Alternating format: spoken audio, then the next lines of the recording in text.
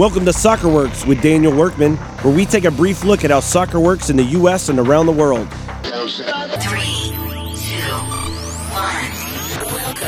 1. On episode 87, we look at taking a knee.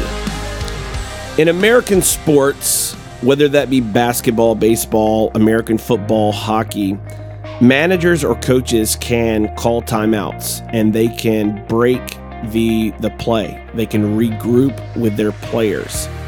In soccer, that is not possible. There are only certain stoppages of play that occur on a regular basis. Those are halftime, an injury, or some freak occurrence, like if an unauthorized person runs on the field.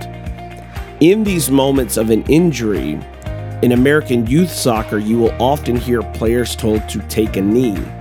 And that is a mistake. It is a lack of understanding of soccer culture. If you watch a professional match, in those moments, those teams and those players will leave the injured player to be tended by the professionals, the doctors, the medical staff, and they will reconvene with their manager because it is one of the few times that they can regroup. They can have a tactical conversation. They can get some drink or refreshment and get re-energized, ready to restart play. And this happens on both teams at the same time while the player is injured.